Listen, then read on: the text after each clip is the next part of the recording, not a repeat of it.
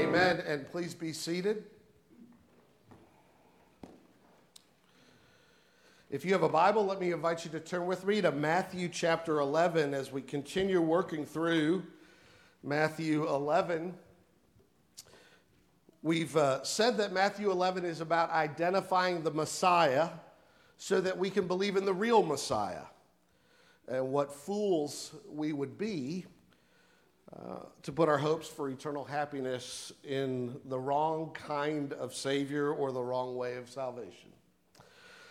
In verses 1 to 6, a couple of weeks ago, we saw that John the Baptist himself raised doubts about Jesus, saying, "Are you the one who is to come, or should we be looking for somebody else?" And Jesus answered his doubts by his own works, saying to him at verse 5, you may remember, "Well, John, just think about it. The blind receive sight and the lame walk. Lepers are cleansed and the deaf hear. The dead are raised up and the poor have good news preached to them. Believe my works," says Jesus. And then last we saw in verses 7 to 15, Jesus says, "Believe my messenger." Believe my works, believe my messenger. Last week we saw Jesus talk about John the Baptist being, we saw at verse 10, the messenger that the prophet Malachi promised 400 years before Jesus came to the earth, a messenger who would go before him to prepare the way of the Lord. And if John is that messenger, and he is, then who is Jesus who came behind him but the Lord who has come, the King Messiah? So believe my works, believe my messenger. Now here in verses 6 through 19, Jesus concludes his comparison of himself and John by indicting the skeptics of his day for not embracing him as the Messiah. In other words, in this passage, Jesus invites us to trust in him as our Messiah, to lay aside our skepticism, to let him answer our doubts. And so if you are a skeptic here today, or if you come with doubts, that would be unsurprising. And if you're a person asking questions, seeking answers about who Jesus really is, I want you to know we're glad you're here. Jesus wants to talk with you about you and about him as we consider this passage. And so let me invite you to give your attention to Matthew chapter 11, verses 16 through 19. Hear now the word of God. "But to what shall I compare this generation? It is like children sitting in the marketplaces and calling to their playmates. 'We played the flute for you, and you did not dance. We sang a dirge, and you did not mourn.' For John came neither eating nor drinking, and they say, 'He has a demon.' The Son of Man came eating and drinking, and they say, 'Look at him, a glutton and a drunkard, a friend of tax collectors and sinners.' Yet wisdom is justified by her deeds." Amen. This is God's word. Let's look to him in prayer. Father, we ask that you would write this word upon our hearts and minds and conscience. We pray that you would lift Jesus before our eyes, that we would see him. Draw us by your Spirit for your glory. In Jesus' name I pray. Amen. Jesus here poses a question, then he tells a parable, and then he provides an explanation followed by a kind of proverb. So those four things, that's what we want to look at. First, he poses a question, and then he tells a parable, and then he provides an explanation, and he concludes with a kind of proverb. So in the first place, here's the question, verse 16. "But to what shall I compare this generation?" Now, this is quite a question. Jesus asks it because he's about to give the definitive answer. which says a lot about what he thinks of himself, doesn't he? He thinks he's capable of properly identifying and describing the defining characteristics of the generation of people alive in his day in Israel. Let me tell you about them, he says. This, of course, goes hand in glove with his claim to be able to properly identify and describe the defining characteristics of the kingdom of heaven, which he'll do at great length 2 chapters later in chapter 13, where he gives all these parables, and he says, the kingdom of heaven is like this, and the kingdom of heaven is like this. Let me tell you about the kingdom. Well, here he says, let me tell you about those who are, resistant to my kingdom. This generation that won't embrace me as their king and become part of my kingdom, at least to date. And so it is that Jesus understands the dynamics in which he's ministering, and he understands that generation, and frankly, he understands every generation. He understands that the bent of every generation is away from trusting God. Why do I say that? Because the natural bent of every person born into this world is to walk away from God and not walk with God. It's part of the depravity of our hearts that we come into this world like our first parents, Adam and Eve, who refused to follow the Lord. And all of us are born this way. As Isaiah the prophet put it, all we, like sheep, have gone astray, each one to his own way. Our hearts, our minds, fallen as they are, they're set on themselves and not on following our Savior. Paul will lay the indictment this way in Romans chapter 8, verse 7. For the mind that's set on the flesh is hostile to God. It does not submit to God's law. Indeed, it cannot. Those who are in the flesh cannot please God.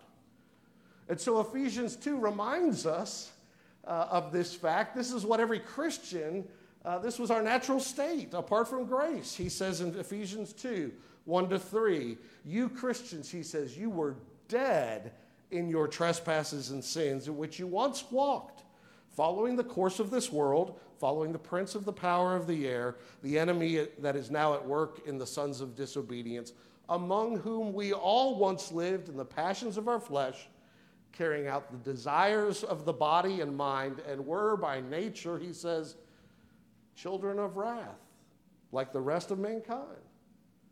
Now that is quite an indictment from the Apostle Paul, but he says that's how it was for us. And then he gives you the good news. He says immediately, chapter 2, verse 4, but God being rich in mercy, because of the great love with which he loved us, made us alive in Christ.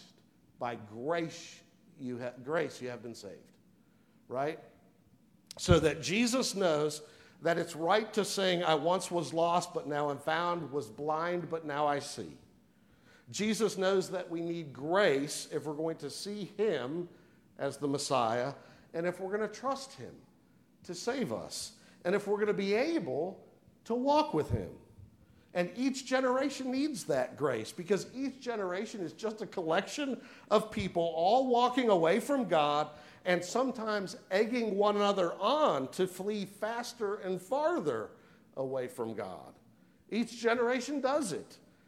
It may look different as we pursue different things, but it looks the same from God's perspective as we're fleeing away from him.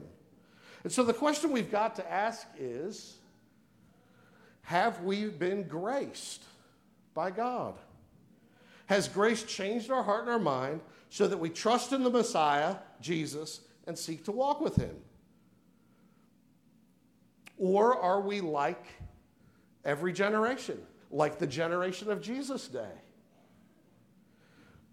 And if God's grace has graced us, then if that's the case, you Christians will feel like fish out of water in any generation. We simply won't go with the flow. There will be times we're swimming upstream and everybody else is swimming down, and vice versa. So I just ask you, do you feel that in your experience? Do you feel that in your heart? Are you conscious of ways that you live differently than the generation in which you live of those who reject the Lord? Is there any actual difference in the way that you think, in the way that you love, in the way that you do life? Or are you a child of this generation walking away from the Messiah? That's the first thing I think this question invites us to ask of ourselves. Now, what was that generation like that Jesus is talking about? Well, he gives a parable here, verses 16 and 17. It is like, he says, children sitting in the marketplace and calling to their playmates, "We played the flute for you, and you did not dance. We sang a dirge, and you did not mourn." So you know how kids are always play acting? Children are often imitating what they've seen, making up their own version of it, putting themselves as characters in it. My little William, who I haven't seen for a week, but I'll see this evening, Lord willing, as he's coming back from Kansas, my 6-year-old, is on an Avatar kick. He always wants to pretend that he's got a sword, and he and I have to act like we're, I don't know what it is, samurais or ninjas or something, whatever. We have to pretend fight. We have to karate chop each other. We have to sweep the leg. We have to roll on the floor and get up. And sometimes he'll say to me, "I need to teach you. Pay attention." And he gives me a lesson from this TV show he's been watching. And when I wear out, because this is often at night, I slowly move the fight up the stairs, like Wesley fighting Inigo Montoya. You remember that? You know, doing swords on the staircase, hoping nobody falls, until we reach the bedroom where we can get him ready for bed. Well, kids are like that. They like to play games. They like to play games of things that are important to adults sometimes. And Jesus knows kids. He's observed these children playing in the marketplace while the adults are buying and selling and bartering and socializing. And Jesus noticed that they have 2 games they like to play.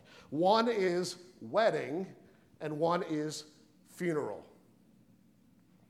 Now, I don't know how it was for you, but I was the last of 5 kids, and I had neighbor girls, older like my older sisters, and one day they got me into their home and started painting my nails and dressing me up, and my mom was so mad.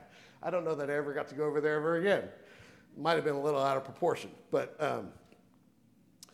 well, you know, what kind of games did you play as a kid? These kids are playing, they're playing wedding and funeral. And that may be because for most of the world, throughout most of human history, weddings and funerals were the primary social event of the entire community. They drew the biggest crowds. People dressed up for them. Nothing was a happier occasion than a wedding. Nothing was a sadder occasion than a funeral. And these kids are playing a game of it. And their friends in the game are being fickle about it. Notice they whine to their friends, verse 17, "We played the flute for you, and you did not dance. We had the best wedding reception ever, but you sat on your rump. You folded your arms across your chest like a grump, refusing to dance. So we sang a dirge, a lament for the dead, but you did not mourn. We switched from wedding music to funeral music. And we couldn't get you to buy into any of it. You didn't weep. You wouldn't play along.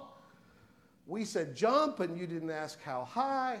We said Marco. You didn't say polo." So what's Jesus saying of this generation? They're bad sports. They picked up their ball, so to speak, and went home because they didn't want to play the game the way the game is played. Their attitude is all wrong. They're like spoiled children who can't be satisfied, who refuse to be satisfied. And of course, he's not talking about the children. He's talking about, well, certainly the adults who've rejected the Messiah, but everyone who does. He's saying it's childish, it's immature, it's unserious. You're acting impossible to please, impossible to satisfy. You're being both fickle and stubborn. They can't decide if they want to play wedding or if they want to play funeral, and they won't play either. Now, you children, I think you probably understand this. You've had friends who've done this to you, you've done it to them, and we have all played this I'm not playing game. Well, so what prompted this criticism, this kind of parable? Jesus explains it in verses 18 and 19. He explains it. For, he says, John came neither eating nor drinking, and they say he has a demon. The Son of Man came eating and drinking, and they say, look at him, a glutton and a drunkard. So what's Jesus saying here? Well, John, he's explaining what, if you've read the New Testament, if you've been with us even the last couple of weeks, you know about John. He was austere. He didn't go to parties. He lived in the wilderness. He didn't wear nice, soft clothing. He probably made his own from the hair of camels as he picked camel hair plucked from thorny bushes and shrubs that the camels had passed through. He didn't eat normal food. No, he ate locusts for his protein. And for his carbs and dessert, he scooped wild honey out of beehives. And he didn't come drinking, says Jesus. No alcohol. He drank water, not wine. And what did he do? He went out in the wilderness. And what did he do out there? He prophetically proclaimed. What did he proclaim? Well, primarily God's judgment, God's condemnation, God's wrath against that generation of rebels. And he called people to repent, to turn from their sins and call upon God for his mercy. And so Jesus says, and what do you say about him? You say things like, oh, he's so mean. He's not a nice man, is he? He's not warm. He's kind of a fanatic. He's a funeral dirge kind of person. In fact, there's something really spiritually wrong with John the Baptist. He's got a demon. He's a demon-possessed man.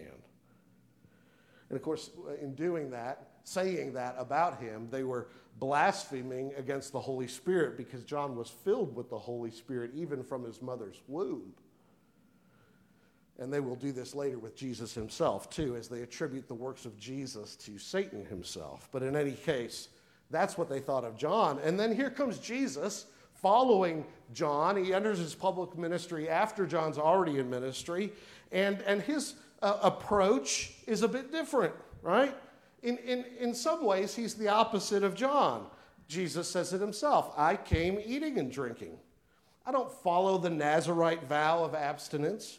I don't abstain from wine. I eat normal food. I don't repel people with my preaching. I draw close to people, and people are eager to draw close to me. I'm a friend of the outcast, a friend of the socially isolated. I'm a friend of lepers. I'm a friend of the oppressed and the weak and the poor and the friendless and even to pagans. I bring good news to people. So my preaching and my ministry is like a wedding, he's saying. Right? Those who hear me receive good news. It's a cause for joy and celebration. How does this generation of skeptics treat me? What do they say about me? He's a glutton. He's a drunkard. I mean, we've seen the riffraff he associates with. We know what they do. Surely he does that with them too. In fact, you know what he is? And here I think we can almost imagine the people spitting as they say it. He's a friend of tax collectors and sinners. He's a friend, they were saying, of traitors who work for the Romans to impoverish us and graft off of our hard-earned money to make themselves rich. Those good-for-nothing leeches on society. He even made one of them his disciple, that Matthew guy, Levi, the tax collector. And, you know that Jesus, he's a friend of wild women too, women who sell their body. Well, I even heard he let one of them pour her expensive perfume, the charms of her business, on his feet. And then she kissed him. She kissed him, and he let her kiss him. What kind of holy man is this? This is the kind of things they said. How dare he? What an evil man he is. So you see what Jesus is saying. John comes along, walking and talking, you say, a walking and talking funeral. And you say of him, he's too tight, he's too narrow, he's too dour, too harsh, too mean. And I come along, a walking and talking wedding, and you people think I'm too easygoing.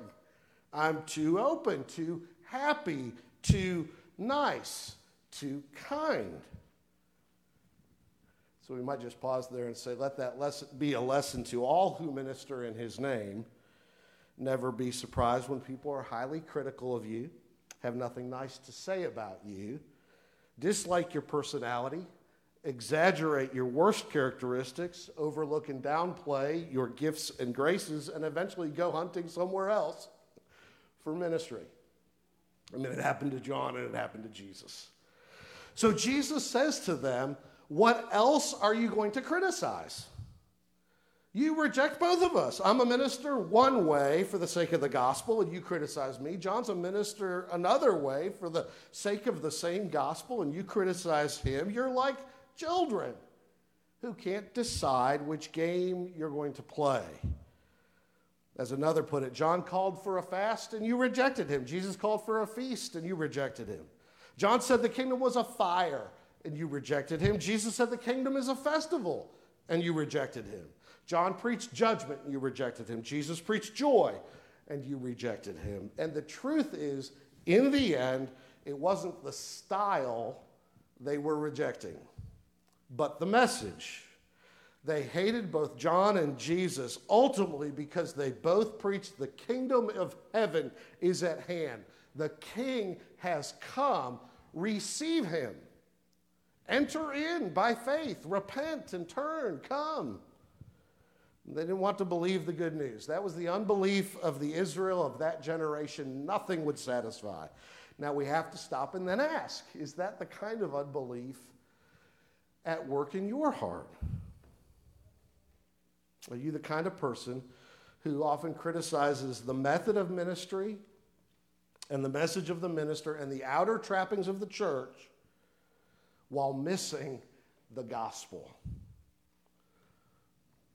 We're a society of consumers, aren't we? We approach everything like consumers, including the church. We taste test it. We smell test it. We music test it. We program test it. We politics test it. We people test it. We have different, perhaps, criticisms for the trappings of the church than they did. But do we miss the gospel in the midst of those criticisms? When you hear about Jesus, do you give him a fair hearing, or do you immediately fold your arms and say, bah humbug, because your dad told you about Jesus, or because your mom told you about Jesus, or because your minister told you about Jesus, or your Sunday school teacher? And you know, there's just something off about those people. There's just not something right or good about them. Not enough for me to believe. And I'll just say to you, of course there's not enough good about them for you to believe. They're sinners too. They're trying to tell you about the only one who's really good, who can truly save you. So when you hear about the kind of man Jesus is, do you say, I want to know more about him? I need to listen to him again. When you hear about Jesus healing people, about his compassion on lepers who are isolated and thought to be God-cursed, when you hear about Jesus showing mercy and grace, when you hear of his death on a cross, dying for our sins, do you say, I don't want to share in that kind of love. I don't need a Messiah dying for my sins. I don't need a Prince of Peace making peace between God and me. And Jesus would say to you, don't be so stubborn and fickle, like a child, never satisfied with who Jesus is, but always needing something new from him or something different from him than what he is and what he does, before you'll play ball in his ballpark on his team. And so Jesus concludes with some proverbial wisdom, verse 19. Yet he says wisdom is justified by her deeds. The deeds of Jesus prove him right in the end. And the fruit of his life, his preaching, his suffering, his crucifixion, his resurrection, the fruit of that will ripen in the lives of all who trust in him, so that these selfish tax collectors and prodigal prostitutes and gluttonous food abusers and drunk hard partiers, along with the self-righteous skeptics who also repent, will be seen to be trophies of his grace. And his redeemed people will prove him to be the true Messiah, just as they have in the past. So they will in the future. And those who refuse him in our generation will be seen to be not smart, not sophisticated, and not wise, but foolish. Don't let that be you. Believe in the Lord Jesus, and you will be saved. Don't let your pride keep you from this friend of sinners like us. Let's pray. Father, thank you that you are gracious, patient, kind, slow to anger, and abounding in steadfast love and mercy, manifested to its greatest extreme in Jesus upon a cross and then raised from the dead to be our Messiah. Turn our hearts to trust in him, to rest on him. Have mercy upon us all. In Jesus' name I pray. Amen.